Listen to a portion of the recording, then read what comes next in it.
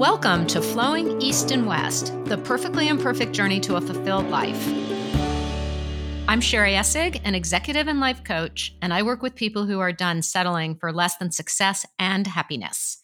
And I'm Ann Roby, an HR advisor and consultant focused on building strong employee engagement and meaningful company culture. So Sherry, I'm super excited to welcome my really good friend. She's always been Sarah Brubacher to me, but when I picked up her recently published book, it says Sarah McDonald on it. Sarah and I met about a gazillion years ago.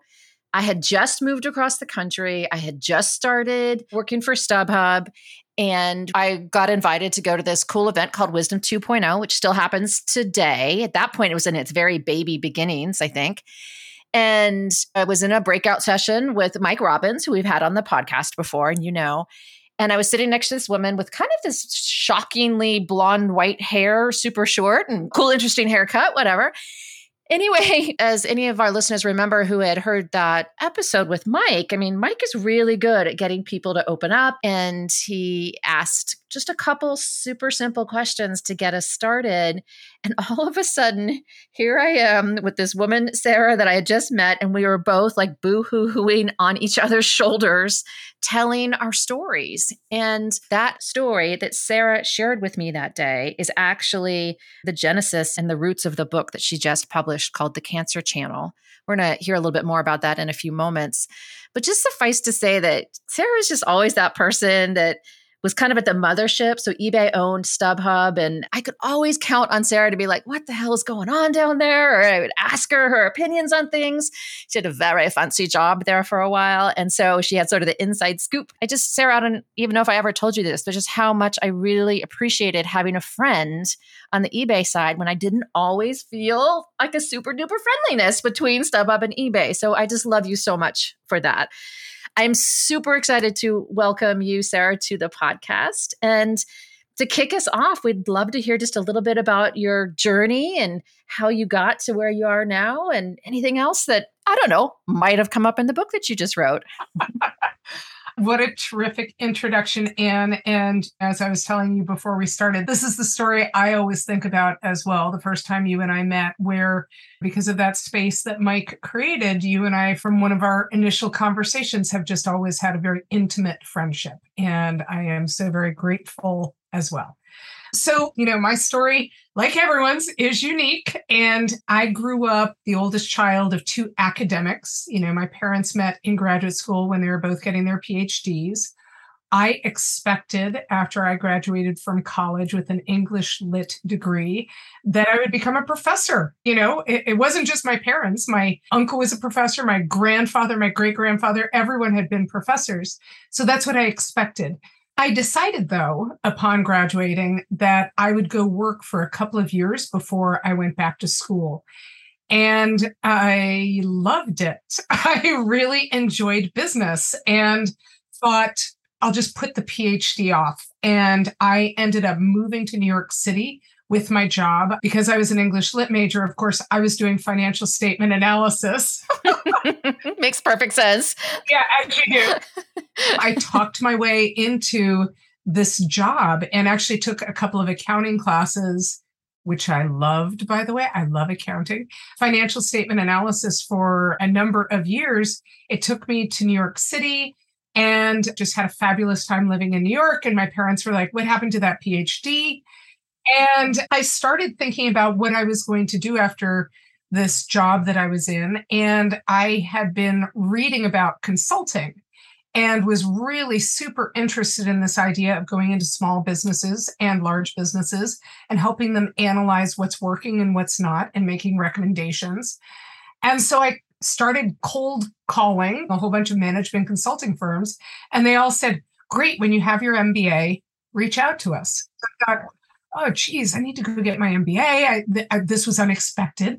And so I had really become fascinated by food. I was studying food and teaching myself to cook. I was living by myself in New York City and had the Silver Palette cookbook and was working my way through teaching myself how to cook.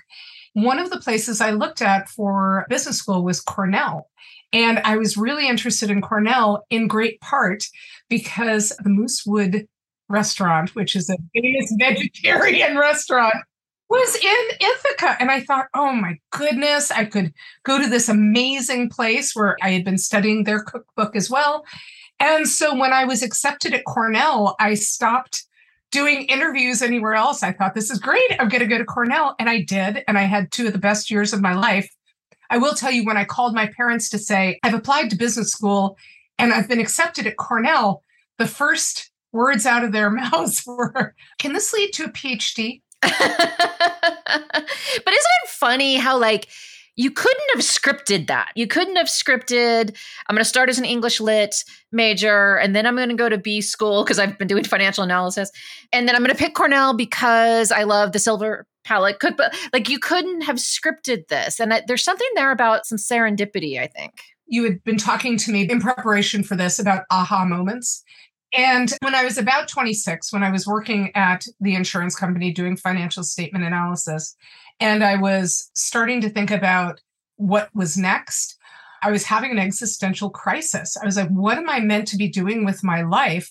Everything had been planned up until finishing college. And then I got off the path. The path was meant to be a PhD. And I just didn't think that that was the path for me any longer. And so I didn't have the book. I didn't have the instruction manual. So I couldn't figure out what it was. And I actually remember taking a train ride up to upstate New York. I had a random piece of paper and I just started writing down things I wanted to accomplish in my life. And one of the things I wrote was graduate school, but it could be in anything. And I was thinking, was it law school? Is it business school? What kind of graduate school is it? And it was during that bizarre train ride where I got thinking about living my life as a series of experiences and said to myself, Sarah, you've always been this hyper-focused, hard-charging, intense to a fault person. And maybe what you need to do is calm the fuck down and just relax and have experiences and spend your life living and being present in the moment, experiencing things rather than always thinking about what's coming next. That was a really important train ride that when I got on the train, I had no idea, but I still have the piece of paper. I can reach over and pull it out and show it to you. I love what you're saying about living life as a series of experiences. I agree with Anne. There was definitely some serendipity there, but I am also loving the adventure piece of, well, I'm going to go to B school, but I love food. And so I'm going to pick a school that's near Moosewood Cafe, which just coincidentally, I was talking to my nephew last night about their eggplant Parmesan recipe. There was this serendipity, but also this, I'm going to indulge my interests as well with my goals. So I can go to B school, but then I can be in this place with all this great food. For me, Cornell was this ideal place. It was in upstate New York, and I'd spent time in my life. My family, we would go to a lake in upstate New York every summer. The lake is Lake George, but we went to a family camp up there called Silver Bay. And that's when I really started hiking. So in upstate New York at Cornell, I could hike. I could go to these amazing restaurants because, of course, #1 hotel school in the country. So there's all this good food in Ithaca. I could study that. Oh, and I mean, Cornell is an embarrassment of riches because they believe Ezra Cornell founded Cornell saying any student can study any subject. So they really encourage you to go study any subject. I am coming across as a not very driven, focused person. Well, let me just, for our audience, let me just dissuade anybody that's listening of that. And in some ways, I'm not even sure if I agree with that, because what you just told us is you got on that train and your driven nature drew up a list of things you wanted to accomplish and talked yourself into having a different approach to life. And that's kind of what one of my questions was, is where did that come from, do you think? Because most people either kind of let life happen to them, or there might be some big goals, get married, have kids, whatever. But it's like you were coaching yourself in a way. Yeah. And I think when I was having this existential ennui at age 26, what am I meant to do with my life? It wasn't just the train ride. I had spent a lot of time in my studio apartment on the Upper West Side of Manhattan, just kind of thinking about what am I doing with this life? Even though I was living in Manhattan and that was a super cool life, actually, there was a large part of me that was unhappy because I felt I had no direction. And I felt, gosh, I've been given all of these gifts and I'm doing nothing with them. And it was really tough as only a 20 something. You have those crises in your life. And your 20s is a typical time that people have the ennui that I am describing. I was not alone. I thought I was the only one going through it, but it turns out I wasn't alone. Anyway, so I go to Cornell and I get my MBA, and two of the most incredible, best years of my life. And I told myself, you are allowed to pursue everything you want to pursue during these 2 years, which included playing on like 4 intramural sports teams, including ice hockey, which I had never done before. And I also talked my way into writing for the business school paper. I convinced the editor that we needed a food column. So all of these great restaurants, I should go to these restaurants. And you should pay me. Yeah, you should reimburse me. Yes, for these restaurants I go to, and I will write reviews on them. And I was single. So I said, and I will bring a date and I will also review the date. That's amazing. It was super fun. And it's kind of a thread for later because it turns out I really, really enjoyed writing that monthly column and kind of told me I would enjoy writing a book. Let's fast forward a little bit. What brought you out west? I can't remember what initially brought you to the West Coast. So I graduate from business school. I go to work at what was Andersen Consulting that became Accenture in their strategy practice. I take a sabbatical from that because I realized I actually don't want to be a consultant for a number of different reasons that I won't go into. But I take a sabbatical and I go to culinary school, which was freaking awesome and gets back to my whole love of food.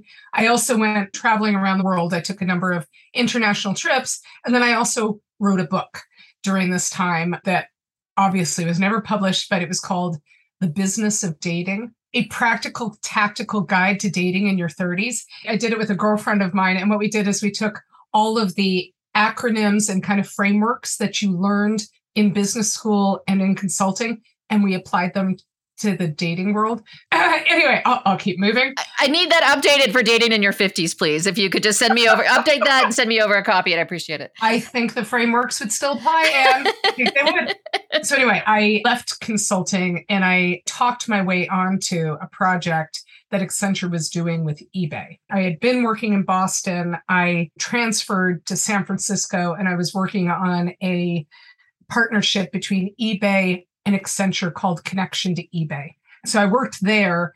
And then when they decided to shut down the partnership, they said to me, hey, do you want to go back into consulting? And I said, no fucking way. So I actually went to work for eBay. And that was the start of what was a 14-year career with eBay.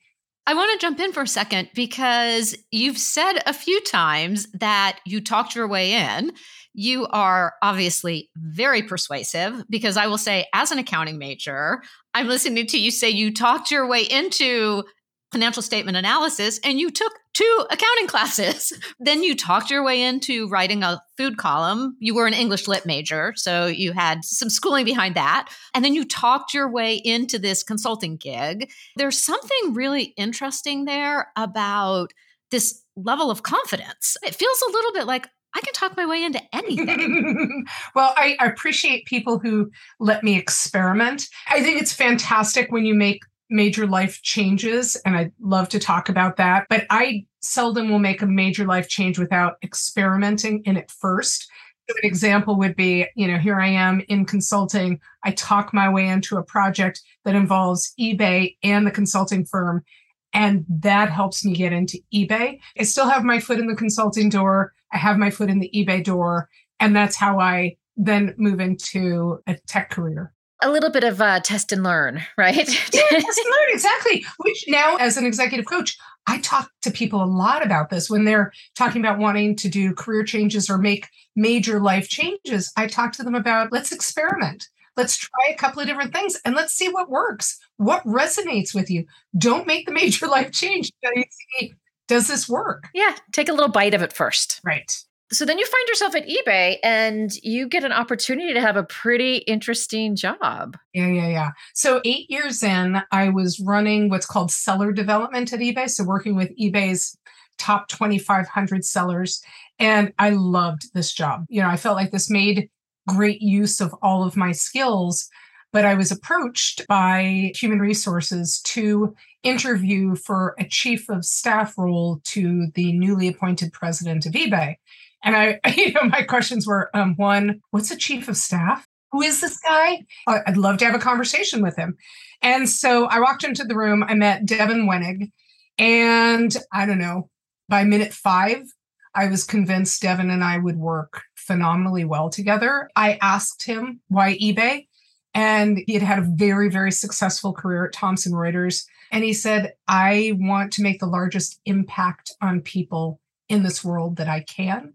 I think eBay is the best way for me to do that. And the minute he said that, I was like, I'm all in, because I was at eBay for the same reasons. There is a reason I was at eBay for 14 years, because I believe to the core of my being that we were there to help enable economic opportunity for all.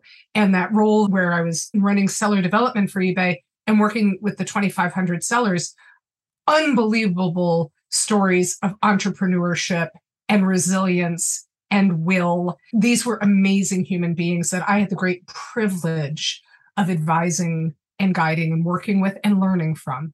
And if I could just brag about Sarah for a second, I mean, this was before my time, but I saw what you sowed when you were in that role. And I don't think I've ever seen somebody in an organization have such a positive relationship with customers and sellers both. Even when we were researching, there is a lot of love for you out in the world from those folks that you worked with so long ago. And that is pretty rare. Not only did you have that privilege, but I think that they totally felt it as well. It was so mutual. Actually, eBay has a big customer event, an annual customer event. It was originally called eBay Live, and then it became eBay Open. And I had the great privilege of being the MC at a number of eBay Opens, and actually also at the 20th anniversary of eBay. And that for me was just the most amazing experience ever, getting up and being able to speak with the customers of eBay, the sellers and the buyers, but primarily the sellers, as well as the executives who I was working very intimately with,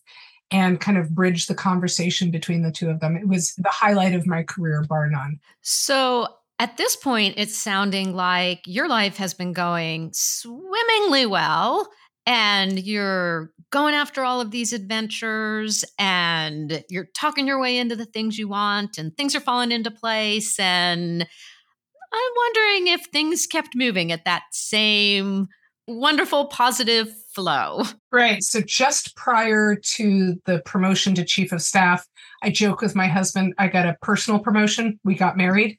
And I thanked my husband for the personal promotion. I thanked Devin for the professional promotion. And now that I had a moment to breathe, I decided to go to some of those doctor's appointments that you put off. And I had found a lump in the floor of my mouth and had spoken to my dentist about it. And I said, you just did a cleaning. Is this an infection? What is this? And she said, there's a spectrum of things. It could be an infection that we can give you antibiotics for, or there's this super, super rare and curable cancer that it might be, but it won't be that.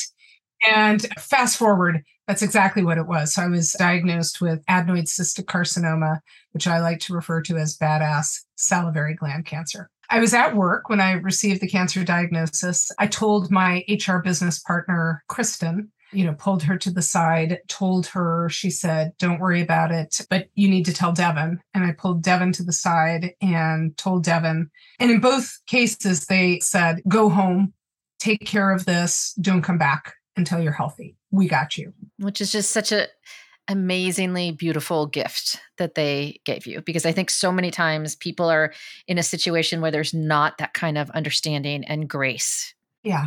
It's very easy for me to get on a soapbox about this because I hear terrible stories of individuals who are diagnosed with a life-threatening disease. They are unable to work, therefore they lose their jobs and their income and their insurance. And then those same people need to make that choice to either go through with the treatments, take on that crippling debt and bankrupt their families in order to live, or choose to forego the treatments and let the disease take its course in order not to bankrupt their family. And I have heard cases of both. Both are just tragic. Yeah. It's just a horrific decision point, and we could have a whole other episode just on our healthcare system. But there you are, you're sitting down at the eBay offices, at least an hour and 20 minutes on a good day from your home in San Francisco, and you've gotten this diagnosis. So what happens next? Yeah, actually, now that I think about it, I got the diagnosis on a Wednesday. I drove home in shock, told Jeff, and the next day drove back down in order to try to run an offsite for Devin and his executive team. And it was when I was actively freaking out, trying to run an executive meeting and had this earworm in my head going, I have cancer, I have cancer, I have cancer. And that earworm was just getting louder and louder and was so distracting that I said, I can't do this. And that's when I pulled Kristen to the side. And that's when I spoke to Devin. And that's when I drove home the hour and a half through a curtain of tears because I was realizing, oh my God, I really do have cancer, and called Jeff on the way home.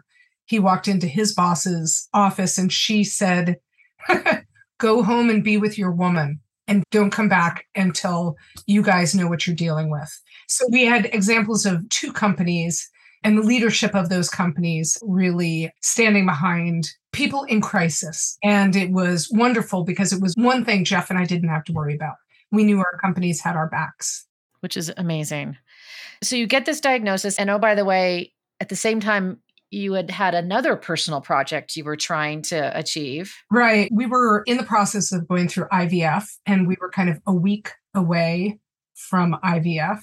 And in true project management form, I was parallel processing the IVF and a diagnosis. I didn't know what this lump was. So I was doing them at the same time. And so once we discovered that I had cancer, we called off the IVF. The second phone call after my husband was to my fertility doctor to say, we have to cancel the IVF next week because I now have cancer.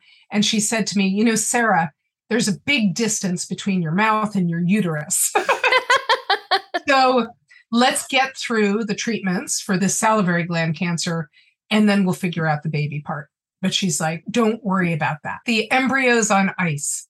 So yet another person who is there supporting and being part of your system to sort of help you. But I'm sure it took a lot more than that to get through what you got through. Yeah, I guess for a moment, I just want to speak to two amazing human beings who were there from the moment of diagnosis. And they were my fertility doctor, and then Kristen, who was my HR business partner. Both Ruth and Kristen knew of my diagnosis within hours of me telling my husband. And they each texted me multiple times a day for the next 3 weeks, just to check, not in any sort of annoying way, just more in a, how are you doing?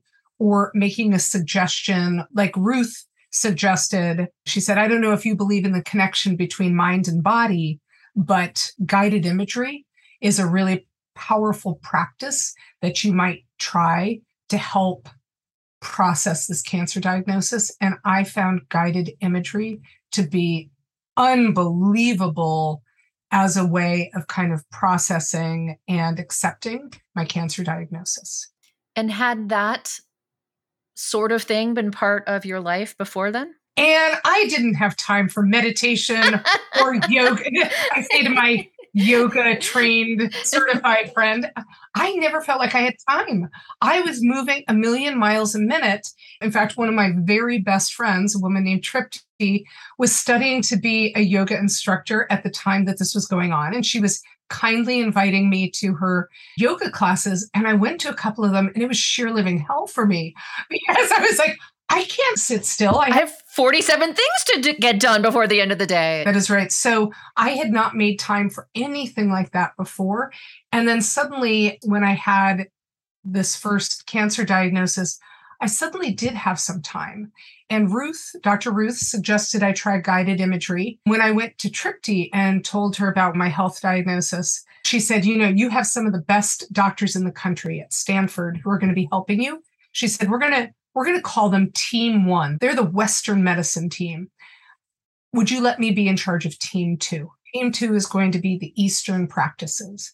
And so Tripti said, would you be open beyond the guided imagery, would you be open to doing some meditation, some acupuncture, some energy work, and some yoga? My initial reaction was, can't hurt, might as well try it. And I found it critical. I think the Western medicine saved my body. The Eastern practices saved my brain and my soul. Because I have to say, for me, the emotional struggle of the diagnoses was in some ways harder than the physical struggle. I had some serious side effects having to do with the cancer treatments. I was dealing with a lot of pain. I was tested, but I have a really high threshold of pain.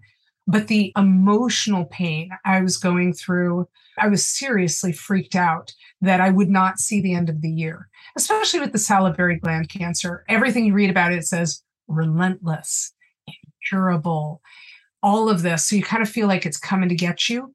And then I had my second cancer diagnosis, which we haven't gotten to, but when I was diagnosed with breast cancer at the same time, I knew that the breast cancer, that actually I had found the lump 6 years earlier and I had been misdiagnosed. So I was sitting there thinking to myself, okay, I might get lucky with the salivary gland cancer because we caught it early. We most definitely did not catch the breast cancer early. I've had it for at least 6 years. So as I say, I didn't think I was going to live to see the end of the year. So I actually went to my breast oncologist and said, my mental health is suffering. And I think that I might die of a heart attack before either of these cancers is able to kill me. Would you please prescribe me some anti-anxiety medication because I need help? First of all, listening to you talk about two different cancer diagnoses, right? And these were both primary cancers. The odds of that are so extraordinarily low. But can you just say how close together they were diagnosed? Because I think it's really hard for most of us to wrap our heads around that. I was diagnosed with the salivary gland cancer mid-January of 2012. And it was 3 weeks after that, after I had had the surgery and was meeting with my head and neck surgeon to talk about the next protocol of treatment, which was going to be radiation to my mouth, where I said to him, 6 years ago, I found a lump in my breast and I went to my OBGYN. We did a mammogram, we did a sonogram, we did biopsies. I had just minor surgery to get a better bite out of the lump. And I was told that it wasn't cancer. And I said to him, given that I've now been given this cancer diagnosis, is it a chance that this lump in my breast is metastatic adenoid cystic carcinoma? So like it traveled, is that possible? And he said, Sarah, when adenoid cystic carcinoma travels, it metastasizes to your lungs or your brain, which, was really heartwarming. But he said, so if you have cancer in your breast, which you were told was not cancer, Sarah, if you had cancer in your breast, it would be a separate primary source cancer. And frankly, for someone so young, we just never see it. So if it would make you feel better, you should pursue that. So it took me kind of pulling up my big girl pants and saying, you know what, I'm going to go check it out. I'm going to second guess all the doctors who told me it wasn't cancer. And this lovely doctor who's telling me that I'm being a hypochondriac. That's what it sounded like. I said, I'm going to go get it checked out. And it turns out it had been missed and it was breast cancer. And by this point, it was stage 3 breast cancer. So what I was really lucky with was that the breast cancer wasn't aggressive. And so it had just been slowly growing, but not so aggressively that my life was in danger yet. So in many ways, I like to think that the salivary gland cancer saved my life, because had I not gotten that diagnosis, I wouldn't have gone back and checked on the breast cancer. It just would have continued advancing. At stage 3, that speaks to the size of the tumor and that there was lymph node involvement, but it hadn't moved to another organ, which is stage 4. And things get infinitely trickier when it's stage 4. I want to spend a little bit of time here. You have now 2 cancer diagnoses. You are getting the support on the work front from your husband, from other people in your life, but this has got to be just an unbelievably scary and difficult time. And so you found some meditation and yoga helped. I know you have a really strong, huge circle of friends as well, but I'm just curious, what was really going on for you emotionally during this time? How were you dealing with it when you were in the moment? I liken it to going through grief. Grief, we know there are 5 stages, and we know that it is nonlinear. At the moment in my life, I had just gotten married, just gotten promoted, and I had all these hopes and dreams of what my life was going to become, including a child, right? Or children. I had these great hopes. And so, in part, I was grieving a future that wasn't going to happen. And I was having a lot of trouble with that. And so I was just super sad. I wasn't mad. I didn't go through the denial thing, but I was super, super sad. And I would love to tell you that I reached out to a ton of people who had had cancer. I actually didn't know. I knew 2 people who had had cancer. And the one friend had thyroid cancer. And when I went to her, she's like, well, I kind of had cancer light. I was like, you had cancer. So I was really sad. I was doing a lot of reading about cancer and trying desperately to read about what the lived experience was, because the books I was finding were books on why cancer happens and how we fight it. What are the treatments and what are the potential side effects? But what I wasn't finding is books that explained what it felt like to go through chemo or radiation, and what does it feel like emotionally to go through it? How do I wrap my head around it? How do I make sense of it? And frankly, how do I, if this is the last year I have to live, how do I do that gracefully? That's what I was thinking about that year. And so that became the genesis of the book. There's this part in the book where you're pretty early on in your treatment. You are going through your treatments kind of concurrently, and you're waiting for tests, and you write about you're feeling terrified. But you wrote something that I think is so profound and so relevant to all of us. And I'm just going to read this little bit. How is it that a few short weeks ago, I could be kept up at night by something as insignificant as my work to-do list? How did that ever seem important? My to-do list has now been reduced to live. I get goosebumps just reading that out loud right now. First of all, I'm really happy you successfully checked off the one item on your to-do list. I am an achiever after all. Exactly. I'm just curious to hear how that has impacted how you have lived since then. Thank you. That's one of my favorite passages in the book, and just one of the epiphanies or insights, whatever, as just that everything else is just noise. When it comes down to it, in movies, if you haven't got your health, you haven't got anything. I think that's actually a quote from The Princess Bride. But it's true. Everything else becomes noise. And so focusing on what are the important things. And something that got cut from the book is a quote from my friend Bonnie, who, when I told her I had been diagnosed with cancer, she said, Sarah, the difference between you and me is we both know that we're going to die, but you actually believe it. And that is the difference. My husband, Jeff, and I talk about BC and AC. BC is before cancer and AC is after cancer. And there's such a visceral understanding that life is precious and short, and we must do what is in our hearts. Nothing else matters. So that's just so clear to me. That doesn't mean I don't work. Like we all need to eat. Jeff and I both work. But I'm very clear on what I want to work on. And I'm very clear that I need to exercise because my health is important. I'm very clear that I need to meditate every day. I'm very clear that I need to read every day, which is also like an exercise of the brain. Like I now intentionally engage in things that bring me joy and that make me healthy as a whole person. Cancer or no cancer, I mean, that is something that I think we should all live by, because we do not know what is around the corner. You are living a healthy, productive, fast pace. Some people would say from the outside, like this really exciting sort of sexy job and whatever. And you had no idea. But for everybody listening, to take those moments to figure out what brings you joy, to engage in those things that you don't think you have time for, but somehow you will find time for if you really, really make it, is incredibly valuable advice. Well, you need to make promises to yourself, right? We talk about relationship to self and the importance of relationship to self. You are the most precious gift you have ever been given.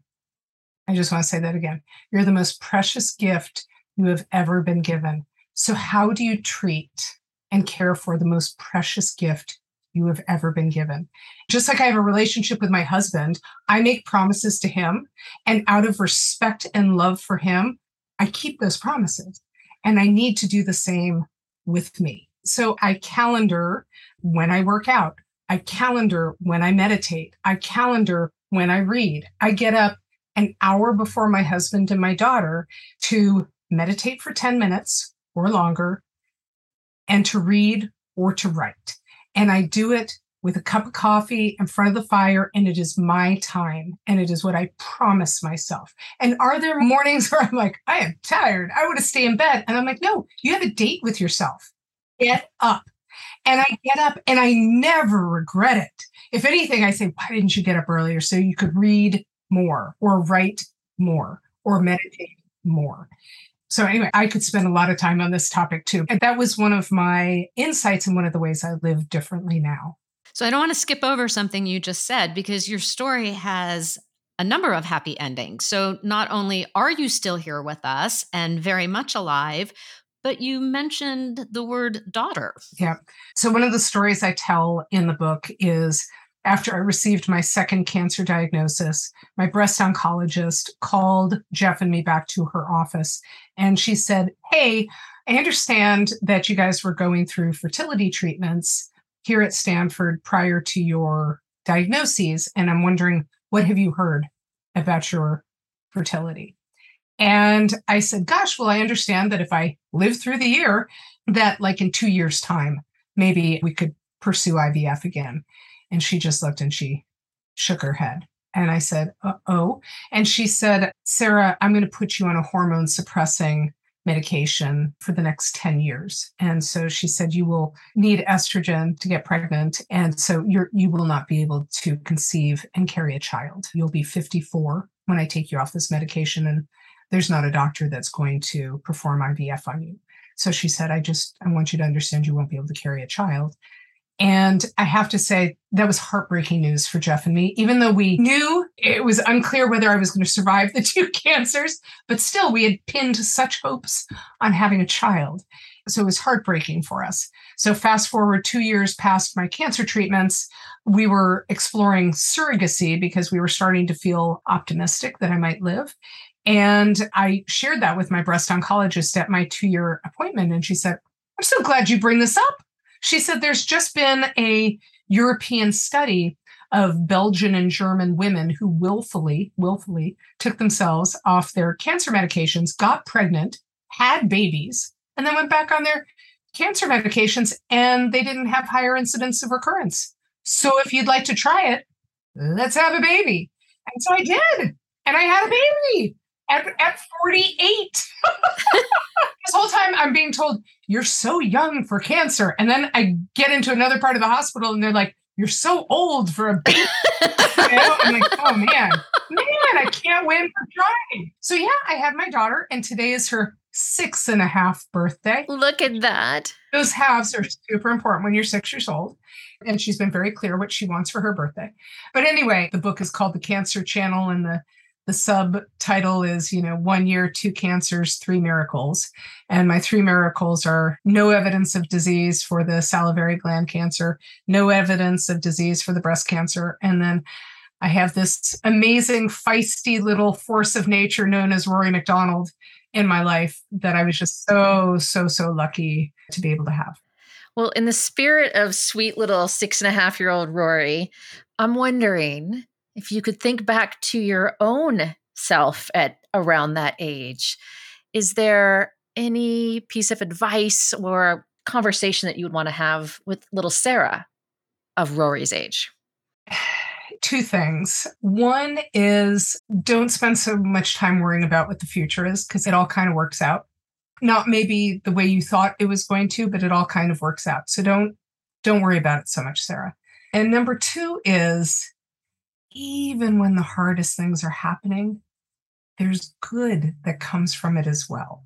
People who talk about the horror of my year of cancer, I'm like, there was some beauty during that year and some beautiful gifts and practices and happy outcomes that came out of it. And yes, I recognize I did get to live. That's the greatest gift. And I try to be as grateful and cognizant of that. But there's some great good that came out of it. So telling myself those two things would have saved me some heartache. Well, maybe your beautiful advice will save somebody else some heartache as well. Is now a good time for me to thank the two of you? This has been such a blast. I am so grateful for the opportunity to speak to you. So thank you both. Well, thank you. We really, really appreciate having you on. Yeah, this has just been awesome. I'm so excited to meet you virtually. It feels like face-to-face. So thank you so much for being here with us. Thank you. That just feels like the perfect spot to wrap up our episode today. For our listeners, we will have a link to Sarah's book, The Cancer Channel. And I just have to say the subtitle because it's so beautiful. 1 year, 2 cancers, 3 miracles. So we'll have all the info on that in the show notes. We really hoped you enjoyed today's episode and would love if you would share our podcast with a friend, give us a rating on iTunes, or post it to your own social media. You can find information and previous episodes at flowingeastandwest.com. And please join us next time for Flowing East and West, the perfectly imperfect journey to a fulfilled life.